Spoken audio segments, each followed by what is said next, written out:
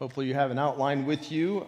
There's one provided for you in the bulletin, and the points of the outline will show up on the screen. We began last week on this subject matter of transform. What does it mean to move from brokenness to wholeness? How does God bring healing? How does He bring transformation in our lives?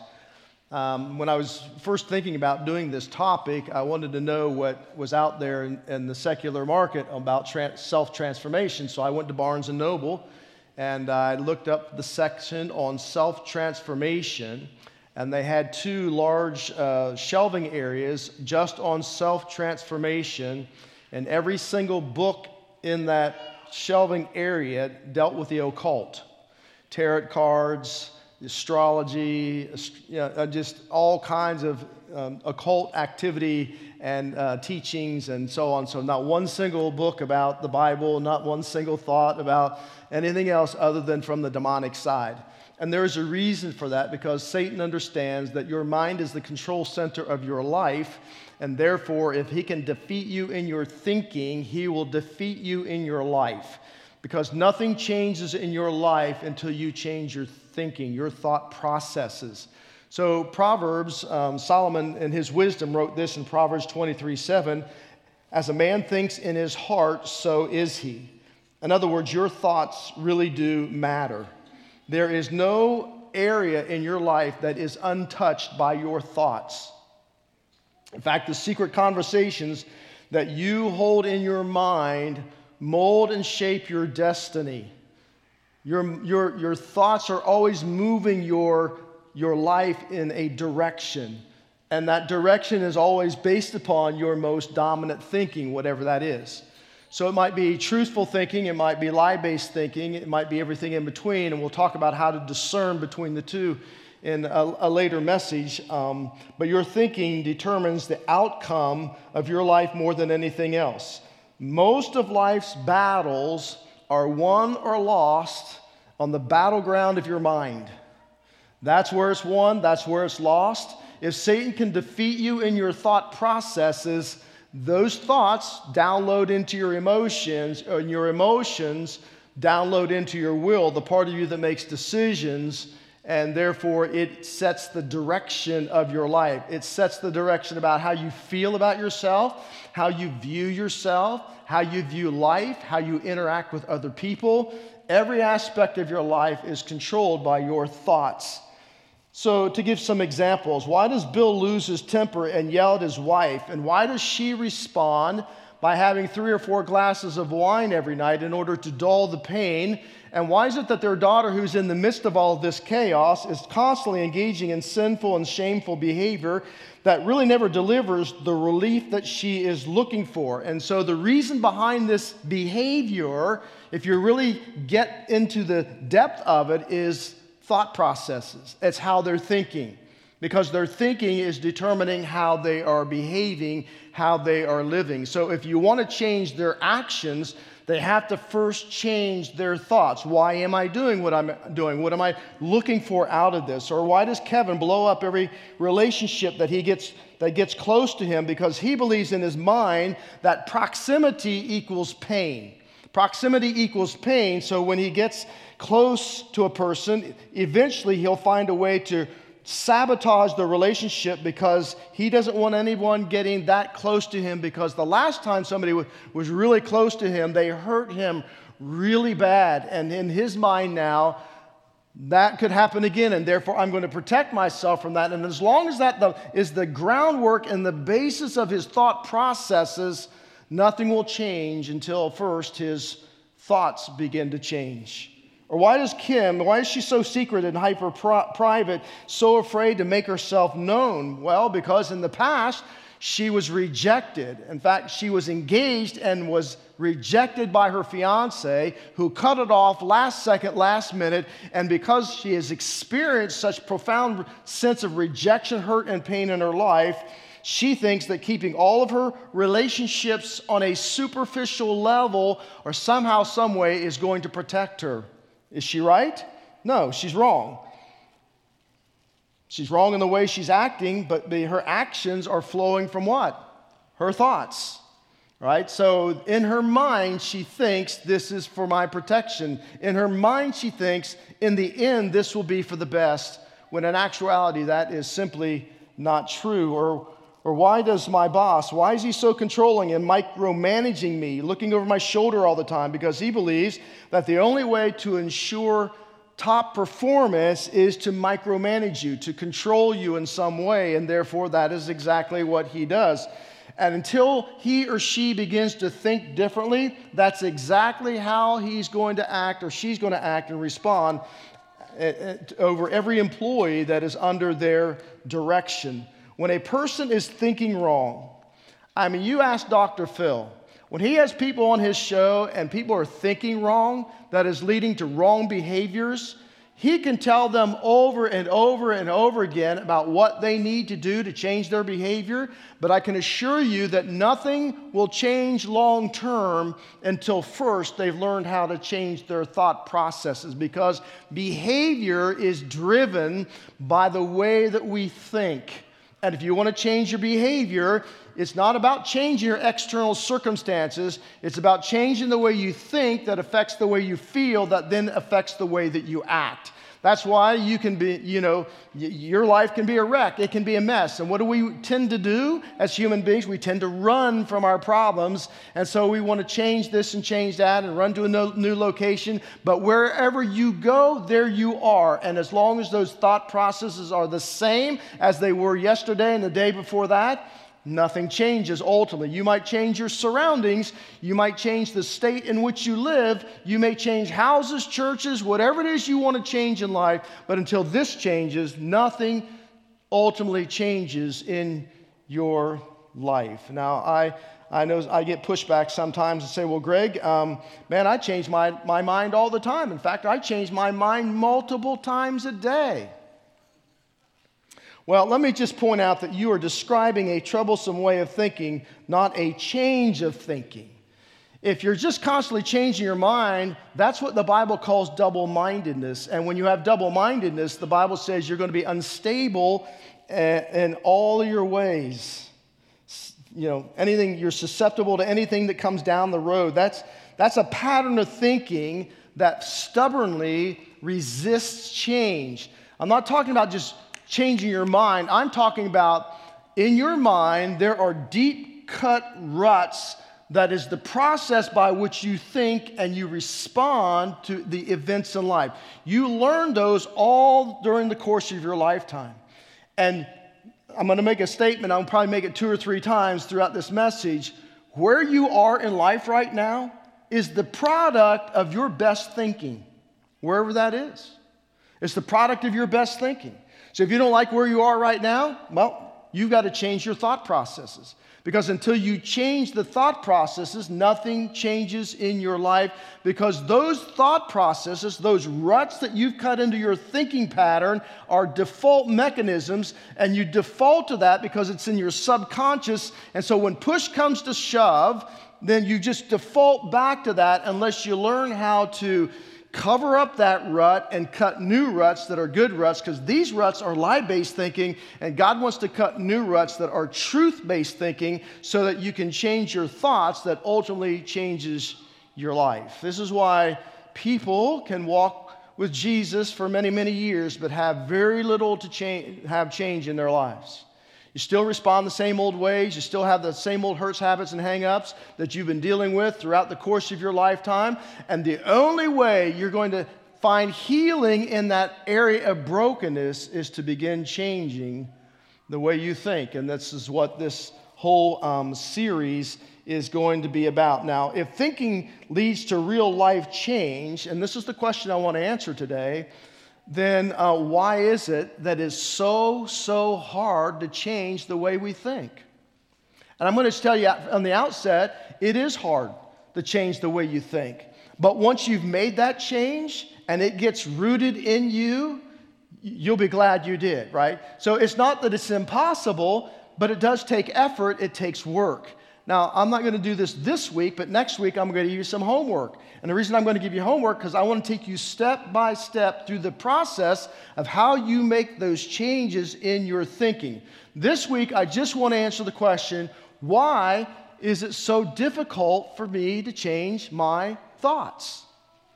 And Paul answers this question in 2 Corinthians and chapter 10. So let me set up the context for these verses. The church in Corinth, they were probably among the worst Christians in all the New Testament. I mean, they had all kinds of things going on in that church.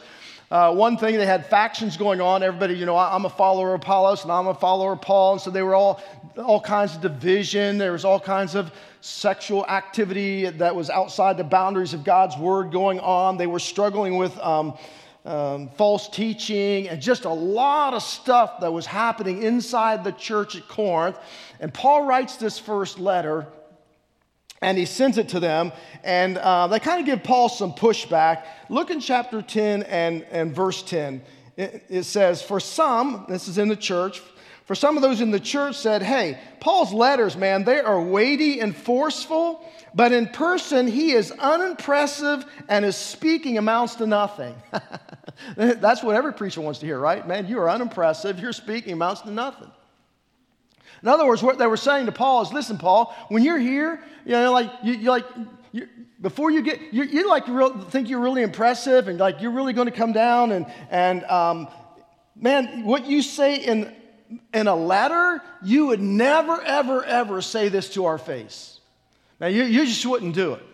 So this is kind of what Paul is giving some pushback on and why he writes this section of Scripture in 2 Corinthians chapter 10. So look at his initial answer in chapter 10 and verse 1. By the meekness and gentleness of Christ, I appeal to you. I, Paul, who am timid when face to face with you, but bold when away, I beg you that when I come, I may not have to be as bold as I expect to towards some people who think that they live by the standards of this world. So what Paul is saying is this, listen. All right, you've accused me of like being timid and like, okay, I'll put it boldly in a letter, but face to face, I'm just going to back down. He's going to say, listen, guys, I want you to know, if I show up face to face, I'm going to tell you, I can be bold. I can get up in your business. I can get into your face. I don't want to have to do that, but if you push me, I'll do it. And so it's out of that he writes these words. For though, in verse 3, we live in the world, we do not wage war as the world does. The weapons we fight with are not the weapons of the world. On the contrary, they have divine power to demolish strongholds. A stronghold is that rutted pattern of thinking. It's become a fortress in your mind, your default thoughts. We demolish arguments and every pretension that sets itself up against the knowledge of God, and we take captive every thought to make it obedient to Christ, and we will be ready to punish every act of obedience once your obedience is complete. And so in this section, which is the most concentrated probably teaching in the entire New Testament on thinking, and why is this important? Because again, most battles are won or lost in your mind, and if you want to change your life, you have to change your thoughts. So here are the 4 reasons why it is so difficult to change the way you think. Number 1, because my battles are not primarily physical. My battles are not primarily physical. He says in verse 3, for though we live in the world, we do not wage war as the world does.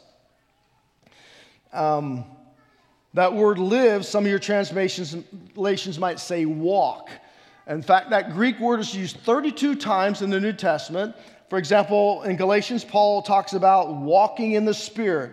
In the book of Ephesians, he talks about walking according to your calling by the Lord Jesus Christ. Walk worthy of that calling that Christ has placed upon your life.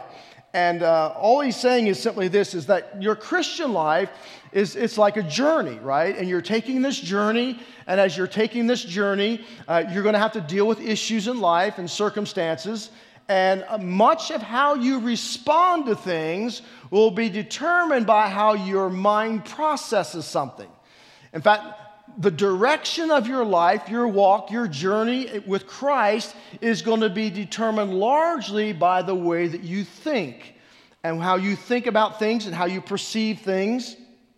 And so he says, do you understand that you're not just a physical being, but there is a part of you that will live somewhere forever? This word world is the Greek word sarx, and he's not talking about, necessarily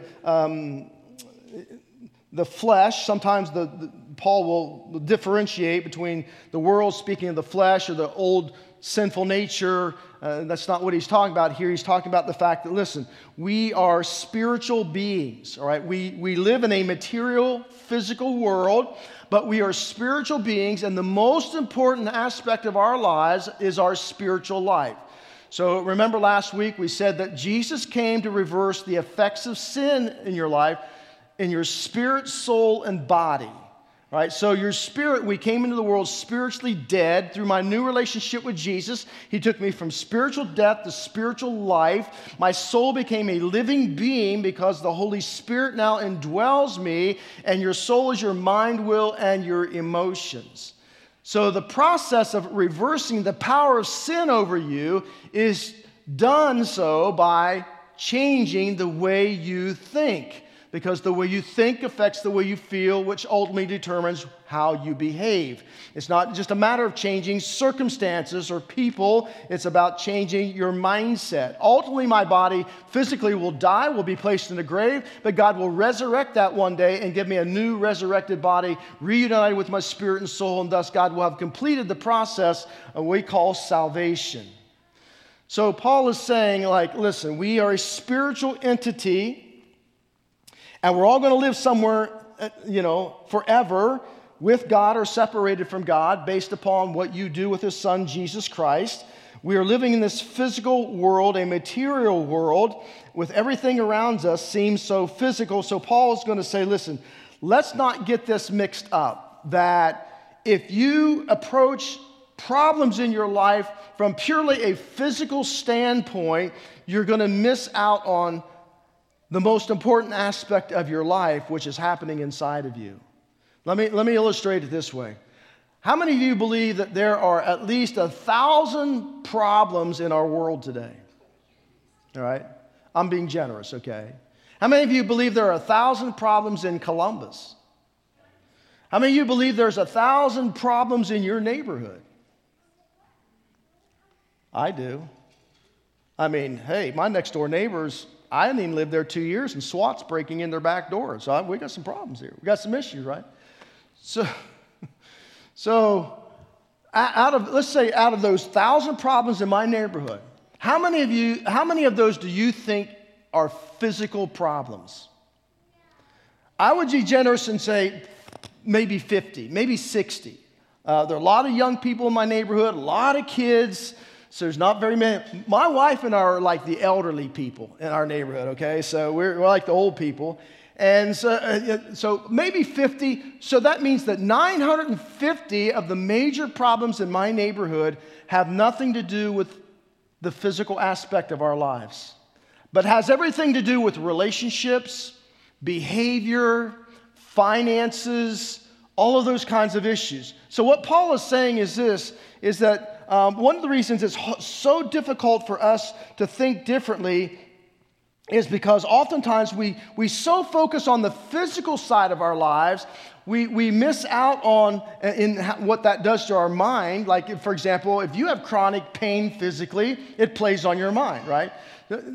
But what about the relational issues? And what about the behavioral issues? And what about the prodigal kids? And what about those who are suffering from depression? And what about, you can go on down the list, and the relational issues between husbands and wives and children and family members and all these things. These are a conglomeration of problems. And we don't have a physical means by which to deal with those problems, right? I can't send them to the doctor and the doctor give them a shot and say, you're cured of your relational problems. You're cured of your financial problems and issues. You're cured of whatever it is that is going on in your life. No. How do we deal with those issues?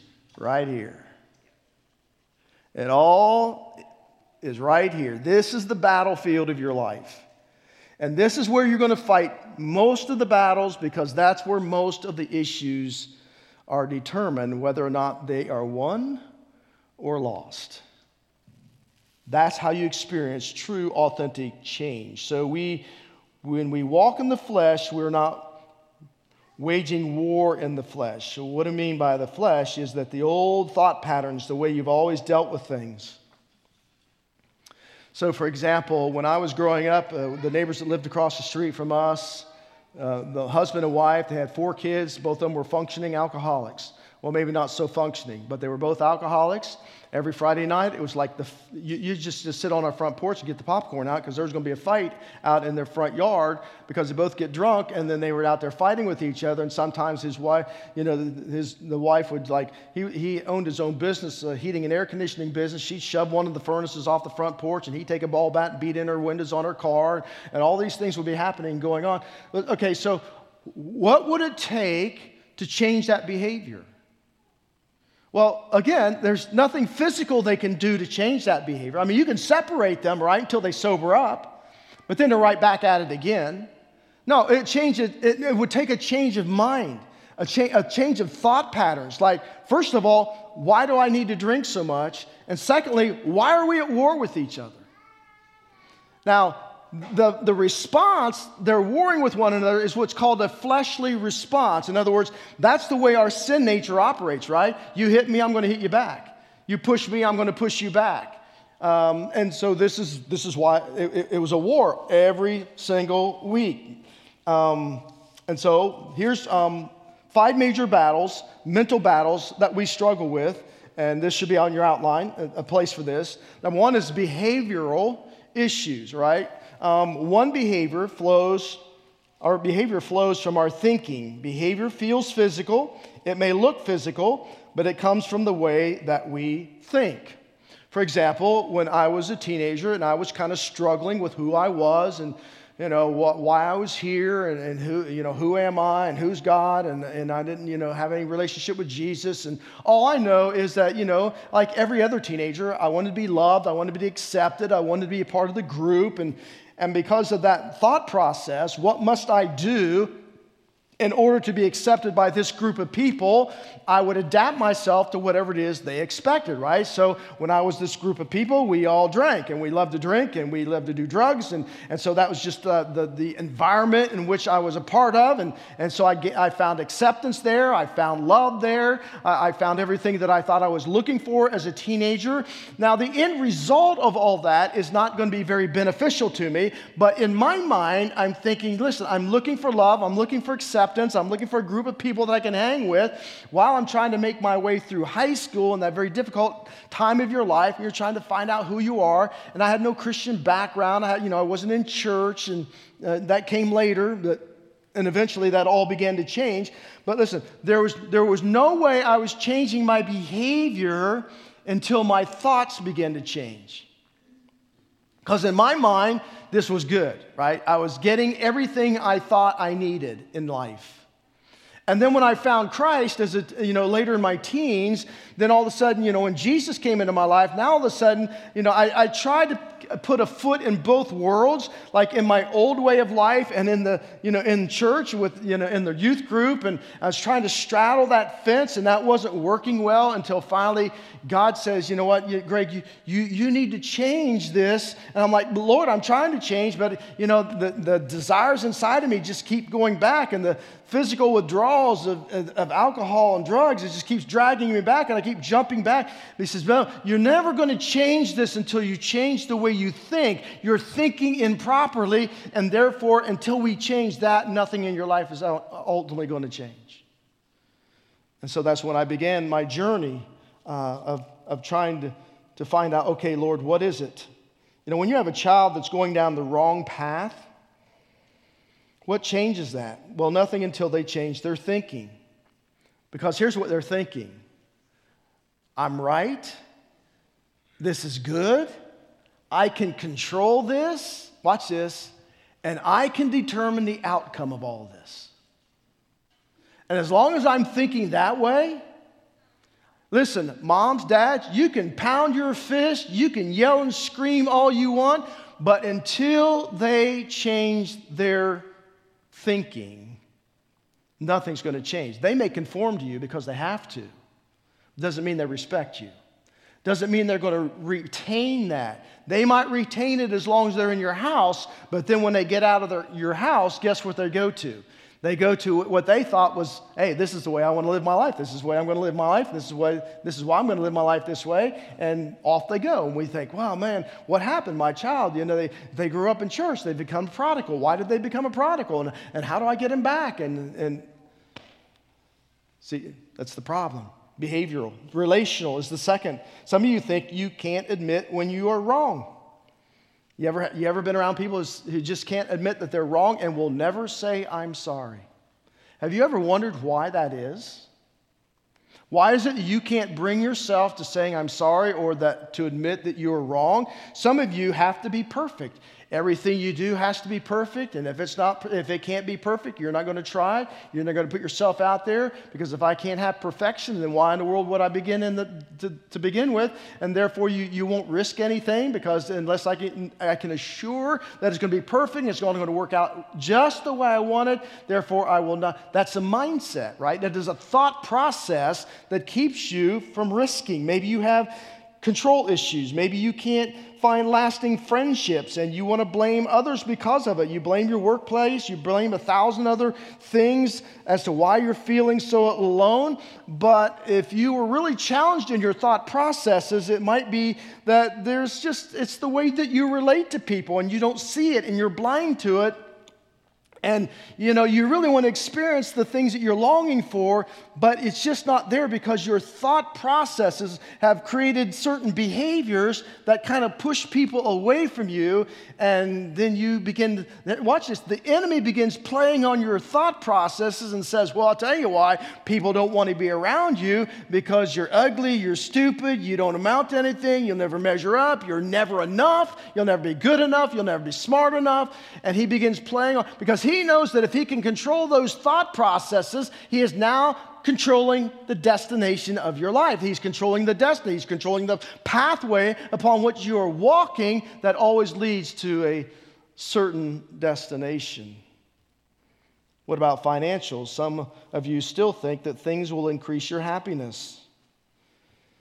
I'm like the Apostle Paul. He says, you know what? I know what it's been like to have much. I know what it's like to have a little. But I want to tell you what, I've found contentment in both places. In fact, I found out that I can do all things through Christ who strengthens me, and that's the context of that verse that we often quote out of context. When I was in college, my wife and I were in college at the same time. We were married. We didn't have 2 nickels to rub together. And so we lived on college campus. We lived in this apartment at the college, and there's 4 other couples that lived in this. It's like a dormitory. We had single young men above us and married couples at the bottom. Well, did that not make it for a catastrophe? Because here's what I found out about single young men. It's like they like to bounce their basketball. All right, so the ceiling was like concrete, and so you hear the bouncing of the basketball, or if they're kicking a soccer ball or whatever they're doing in there, it's like thump, thump, thump, thump, thump. But anyway, so we lived there, and none of us had any money. So one time on Thanksgiving, we couldn't afford to go home, so we went into the laundry room area. We put tables together, and one girl worked at Ponderosa, and so she cooked the turkey while she was at work that day, and we scrapped together all this food, and we had this big feast of things. Listen, we didn't have anything, but I'm going to tell you what, that was one of the happiest, one of the most contented, one of the most memorable days of our lives, that time that we spent together. And I know what it's like to have much and everything in between. But if my mindset is that my happiness is tethered to what I have, I'll never be happy, because enough is never enough. And that's why we, carry these big unpaid balances of credit cards oftentimes, because we think that, I'm never going to be happy unless I have this, this, and this, and we plunk it down on credit, and then we got to figure out how we're going to pay for it later on. And so it's a mindset. If you want to get out of financial problems, and if you want to build margin in your financial life, then there has to be a change in thought process. Or ideology, right? Ideology is the filter through which you interpret reality in life. Every person has an ideology. It's a mix of a lot of different things. I just wrote down some down here, like whether you're pro-life, pro-choice, gay rights, no gay rights, evolution versus creation, science versus supernatural, rational versus experiential, humanism versus hedonism, Christianity versus other world religions, whether you grew up in the north, you grew up in the south, you grew up in a city or in an urban area. All of these factors play into your ideology that formulates the grid of your thought processes. Watch, everything that you think comes into your mind has to filter itself through that ideological grid system in your thought process. For example, I've lived in the north most of my life, but I lived in the south for a large portion of my life. There is a great deal of difference in certain things that are, just cultural things that you have to kind of change the way that you think about things and perceive things. For example, when I lived in the South, and because I was pastoring in a smaller town, it didn't matter whose house I went to, whether I knew them or not. Hey, they throw open the door. Hey, come on in, make yourself at home. You want something to go in the kitchen. I don't care. All right, so you come to the north and try from that. People want to shoot you. When I moved from Alabama to Elyria, Ohio, and everybody I ran into, everybody say, well, where are you pastoring? College Heights Baptist Church. And they go, don't you guys handle snakes? Are you kidding me? If there's a snake that comes out in my church, there's going to be a new back door because I'm going to make it. No, we don't handle snakes. So those are ideological things, and these are all massively formative in the way that we interpret our reality.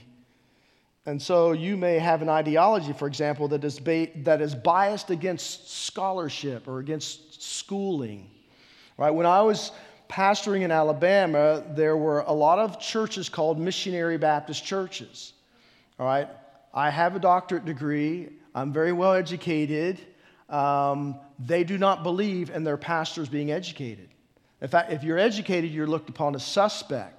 They believe and they teach that if God calls you into the pastorate, you accept the calling, you grab your Bible, you stand behind the pulpit, you open up your mouth, and you let the Holy Spirit fill your mouth with whatever it is that He wants to say, and then you speak it. That's all the education you need. So as far as they were concerned, I was suspect because I had a degree, and so... and I thought they were suspect because some of the things I heard come out of those preachers' mouths, I'm thinking, whew, you are so far off theologically, I don't even know where to begin. All right, so these are the things that we have to deal with. Moral issues, right? Is there a right and a wrong? Do they have inherent outcomes? For example, are there automatic things that happen to you when you do things right? Or is there automatic things that happen to you when you do things that are wrong? Can sin be resisted, or is it inevitable? Can sin be defeated? Can it be atoned for? Can it be forgiven? All of these issues are making up the grid of our thought processes. So when you hear truth, well, let's say, for example, your grid is made up of a lot of lie-based thinking, all right? And now when truth hits that grid system, immediately, what's the mind want to do? Reject it. No, that ain't right. No, that's your interpretation. No, that's your opinion. No, I don't believe that. And so you can sit in church, and if your grid system is filled with lie-based thinking, you may hear me say something and say, well, I don't agree with that. Well, that's just his interpretation. Well, now, wait a minute.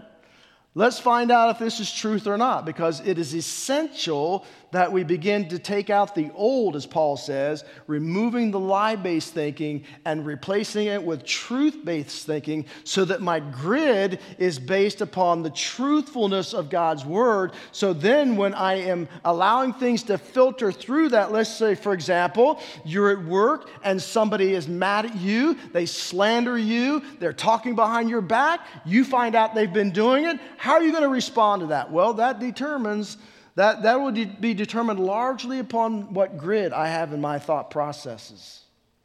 Because there are a lot of ways I can respond. Some of them fleshly, very divisive. Some of them very creating dissension in the workplace. Or there is the Christ-based thinking thought process that will cause me to respond in a whole different way. My point is simply this: my battles are not primarily physical. It's not where you live. It's not who you are with. It's not what you make it to be. It's what you think. And all of us will win or lose our battles on the basis of our thoughts. Number two is the reason why it's so hard to think differently is because my weapons are not readily accessible. Verse 4, he says, the weapons we fight with are not the weapons of the world. On the contrary, they have divine power to demolish strongholds. So, yes, there are weapons to help you change your thinking, but you'll notice he makes a contrast. They're not weapons of the world. They're not weapons of the flesh. Our immediate tendency is to rely upon weapons of the flesh. Now you say, well, what are the weapons of the flesh? Well, Galatians chapter 5 spells that out for you, okay? Let's turn there for just a moment. Galatians chapter 5, just go to the right a little bit and look at beginning in verse 16. Paul says this, so I live by the Spirit. If I live by the Spirit, so I say, live by the Spirit, and you will not gratify the desires of the sinful nature, the flesh. For the sinful nature desires what is contrary to the Spirit. So there's a war going on inside of you, right? Let's say somebody's hurt you, they've slandered you, you found out about that. There's a war that's going to go on inside of you. How should I respond to this? What am I going to do? All right, so am I going to lean into the flesh, or am I going to lean into the Spirit? Two different ways of responding.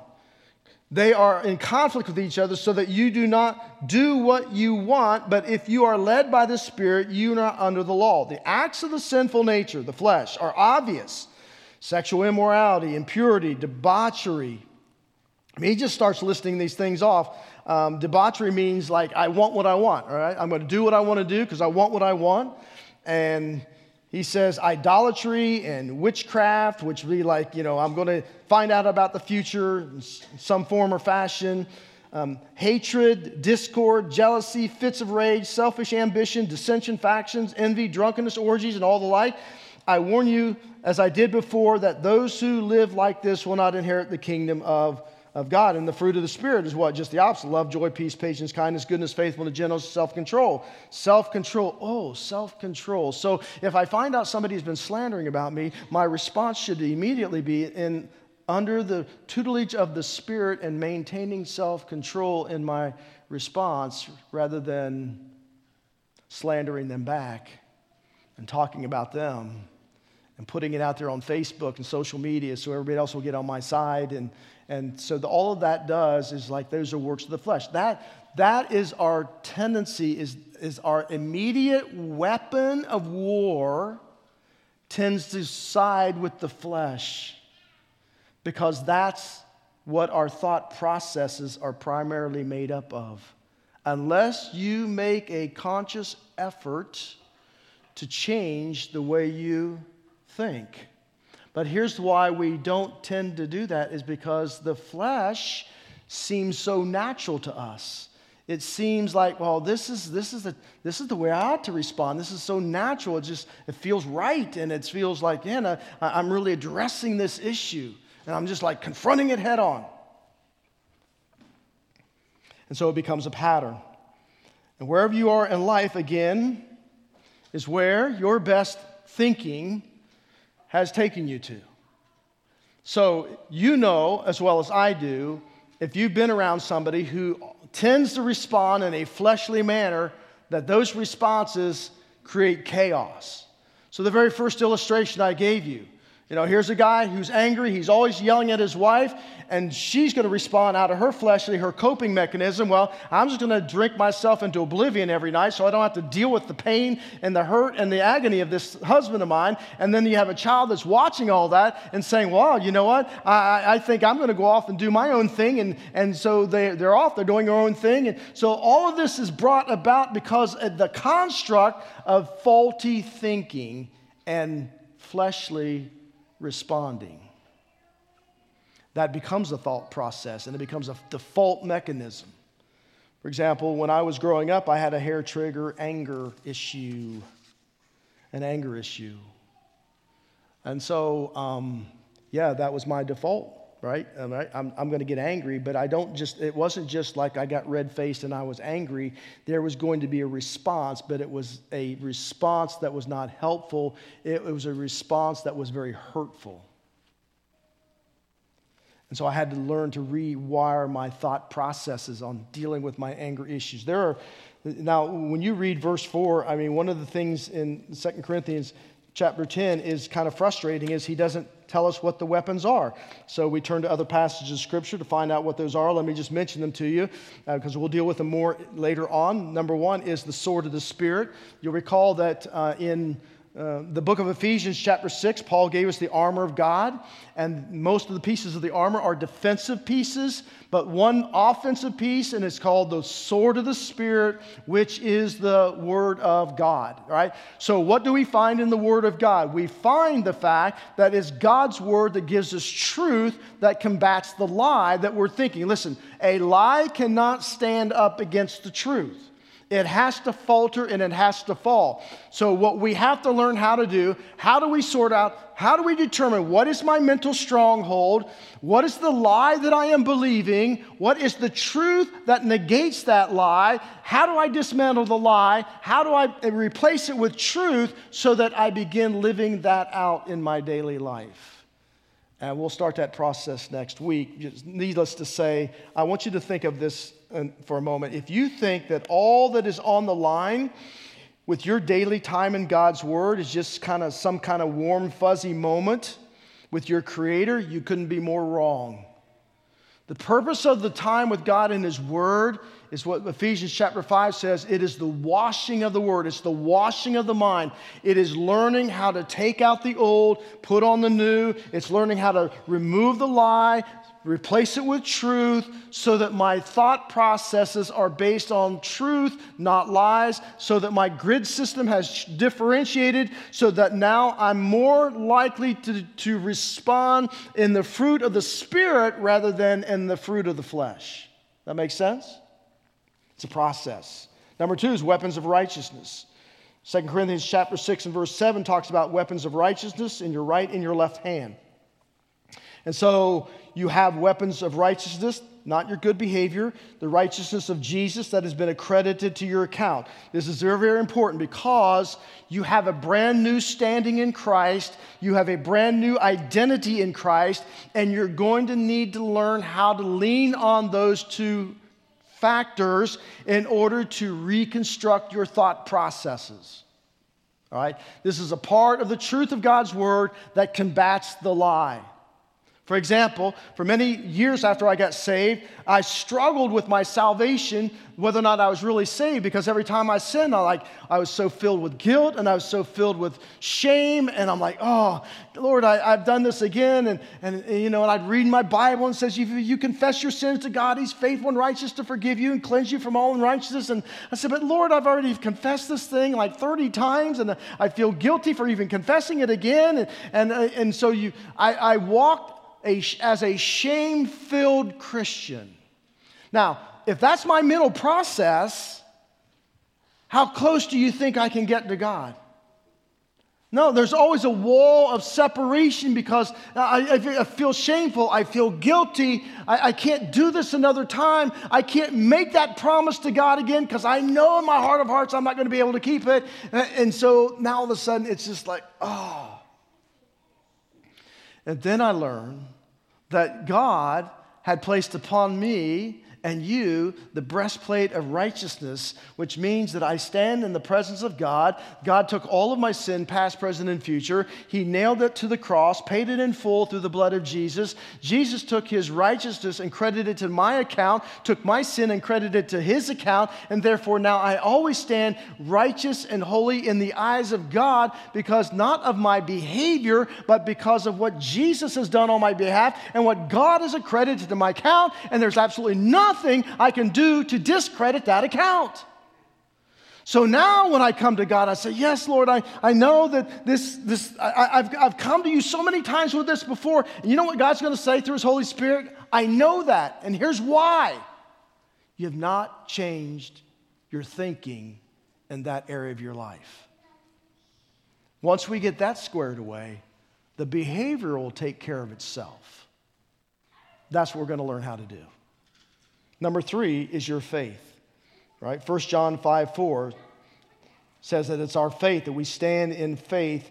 Nothing will get your thinking to a better place than rejecting what seems to be you to be true and embracing what God declares to be true. And you have to embrace that by faith. Watch this. Because you have to learn how, as you're changing your thoughts, that changes your emotions, that changes your actions, you have to learn how to walk in faith, because as you change your thoughts, listen, your emotions don't change automatically, and most of you are emotionally driven.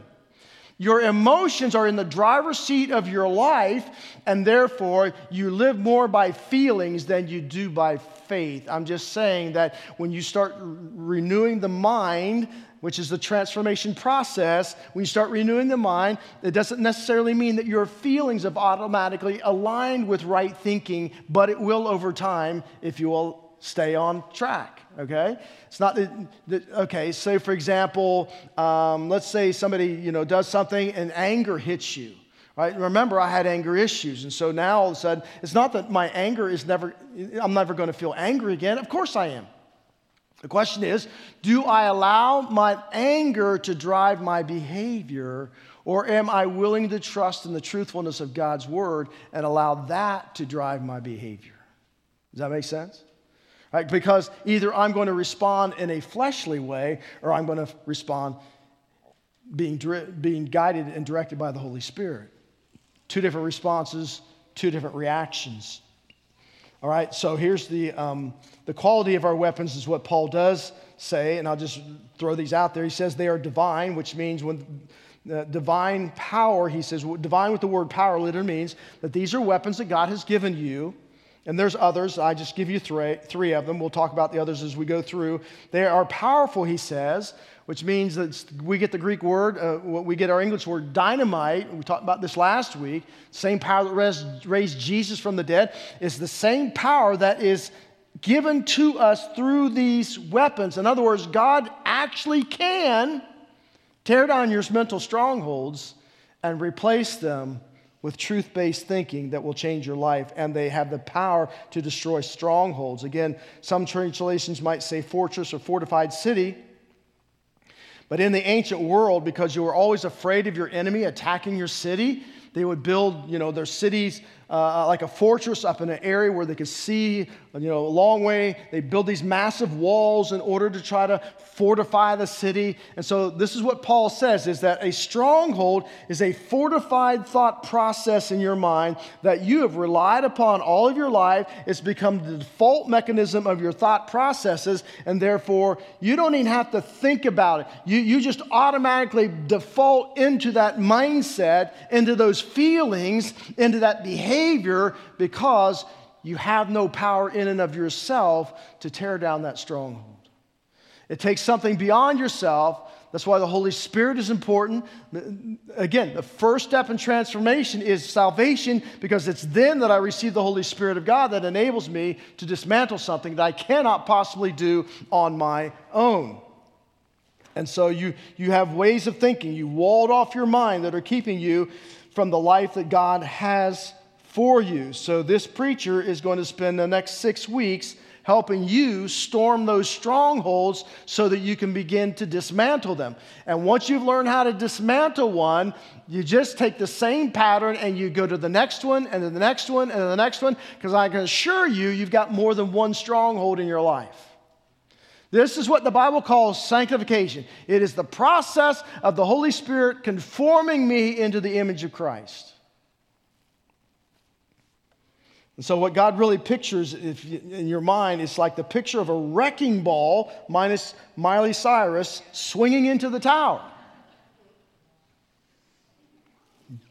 Destroying it, demolishing it.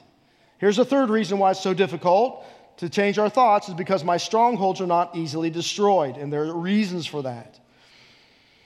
Listen, many people have difficulties, and I give you some reasons why these strongholds are not easily destroyed, and as these default thoughts All right, here's some of them. Number one is my old arguments make sense. My old arguments make sense to me. Notice what he says in verse 5. We demolish arguments. Arguments are reasonings. In other words, everybody has a reason for their actions. Now, you ask a teenager, why'd you do that? I don't know. Don't have a clue. I don't know. Yeah, you really do. You had a reason behind your action if you really sit and think about it. Even adults may say that, well, I don't know why I did that. I just do it. It's just the way I respond. Well, it's not a good response. How many people have to have gotten, to a conclusion about something? And let's say all of a sudden, you have a problem area in your life and you decide, I'm going to change this area of my life and I'm going to change this behavior. And you start at it and you go at it and you're really making some progress. And then, I talk to you 3 weeks later and you're like, oh man, I'm right back to where I was. I mean, I don't know why. I just can't seem to keep doing this. And I just keep reverting back. And it's like, you've heard the old adage, I take 7 steps forward and 3 back. And then I take 3 forward and 7 back. And I just don't seem to be gaining any ground in my life. And I'm telling you, it's because your old arguments that are going on inside of your thought processes made sense to you. Every person has a reason why they do what they do. The man who robs a bank, the spouse who chooses to cheat, the kid who lies to cover his sins, the business owner who cooks the books. Everyone has his reasons and strongholds. And unless those strongholds get destroyed, until those arguments are clearly refuted and torn down, nothing changes. Because now you're just operating on sheer willpower. All right, like I'm going to overcome this. I'm going to make sure this happens. It may happen for a while. Okay. Many of you, you've had the frustration of trying to change stuff. I mean, some of you bite your nails. You're like, I'm going to quit biting my nails. Okay, how's that working for you? Well, I did pretty good for 3 days. Now I'm biting my nails again. Number 2 is my old opinions. My old opinions felt good. Notice he says, we demolish arguments and every pretension. Pretension, it means a lofty opinion. All right. If God gave you a moment of honesty right now, how many of you have some lofty opinions about yourself? We all do, right? We got some lofty opinions. My opinion's good. It's the right opinion. Everybody else might have another opinion, but my opinion is the opinion above all opinions. If you don't believe that, just get on Facebook and look at the opinions. Everybody wants to float out on Facebook. If you don't agree with me, then I'm going to defriend you and I'm going to call you all kinds of names. And so sometimes Christians are the worst, most strident, difficult, inflexible, most insistent, stubbornly group of people with opinions than anyone on the planet. Why are we that way? Because we think our opinions matter. And so this is why we don't change our mindset. Number 3 is my old mind is opposed to God. He says, again, he's going to demolish the arguments, every pretension that sets itself up against the knowledge of God. Against the knowledge of God. In other words, at the end of the day, bad reasons, old arguments, and old opinions are in opposition to the Lord. All right? Joseph said, remember when Joseph, back in the Old Testament, in the book of Genesis, when his brothers, had thrown him into a cistern, got sold off into slavery, and he's in prison, and then finally he's second in command over Egypt, and his brothers are now brought to him, and after his father died, they just knew that Joseph was going to kill them. And so he calls them into his chambers, and they're this is it, we're going to lose our heads. Which Joseph could have done, and nobody would have lifted a finger or said a word about it. But here's what Joseph said to them. He said, how can I do this wickedness against God? In other words, how can I be in direct opposition to God? I can't do this. It was a mindset that enabled him to forgive his brothers and to release them from everything that he thought that they would ever owe him, which was a lot. He spent 13 years of his life incarcerated because of his brother's nasty deeds. And so Jesus suffered our pain to free us from the pleasure called sin, and that only causes pain in the end. But many of us, we just don't believe that. Most people don't think that sin is that bad, and it could be helpful. And they still have that mindset, they still have that opinion, even though that opinion is in direct opposition to what the Lord says. If you don't believe me, when you get into a position in life and you got to make a decision, and here's the decision that you got to make, and if you decide to go this way, it is a direct violation of God's word. If you choose to go this way, it is in keeping with the will of God, which way you're going to choose. Right? For most of us, because our default is our flesh, we're going to choose this one, right? Because so now we got to do mental gymnastics. Because now okay, well, I feel a little guilty about that because I know this is a direct violation of God's word, but my opinion is, or I was thinking, or this is the way I've always done it. And here's the last one: my old thought patterns come naturally. And he says, and take every thought captive, every thought that doesn't go with the knowledge of God, take it prisoner, take it off the battlefield, take it off your mind. Because of the truth we're known, how many thoughts do you have in a day that you're not even consciously aware that you're having? Some of you are really moody people, right? You get all cranked up during the day, get all moody. Somebody will ask you, why are you moody? Well, I don't know. My kids, they're driving me crazy. Oh, my coworkers. So is there a way to change that mindset that would change your mood? You better believe there is, regardless of what people are doing around you. If you're constantly ebbing and flowing by the moods of others or the actions of others around you, you're going to be like that unstable person, right? You're double-minded. You're all over the map because, 1 minute you're okay, next minute you're moody. I'm not saying that, listen, we don't have initial reactions that what people do to us or say about us or to us. Sure, we all do. But the question is, what is the grid of my mind as that action or those words filter through? What is the grid of my mind, and what's my response going to be is going to be on the basis of, am I going to respond in the flesh? Am I going to respond in the spirit? Am I responding out of lie-based thinking, or am I responding out of truth-based thinking? Because the response is going to be different, and the outcomes will be different. But we have to change the way we think, but it's so difficult for us to do that. And so what Paul is saying, listen, no more unfiltered thoughts, no more unapproved, unfiltered.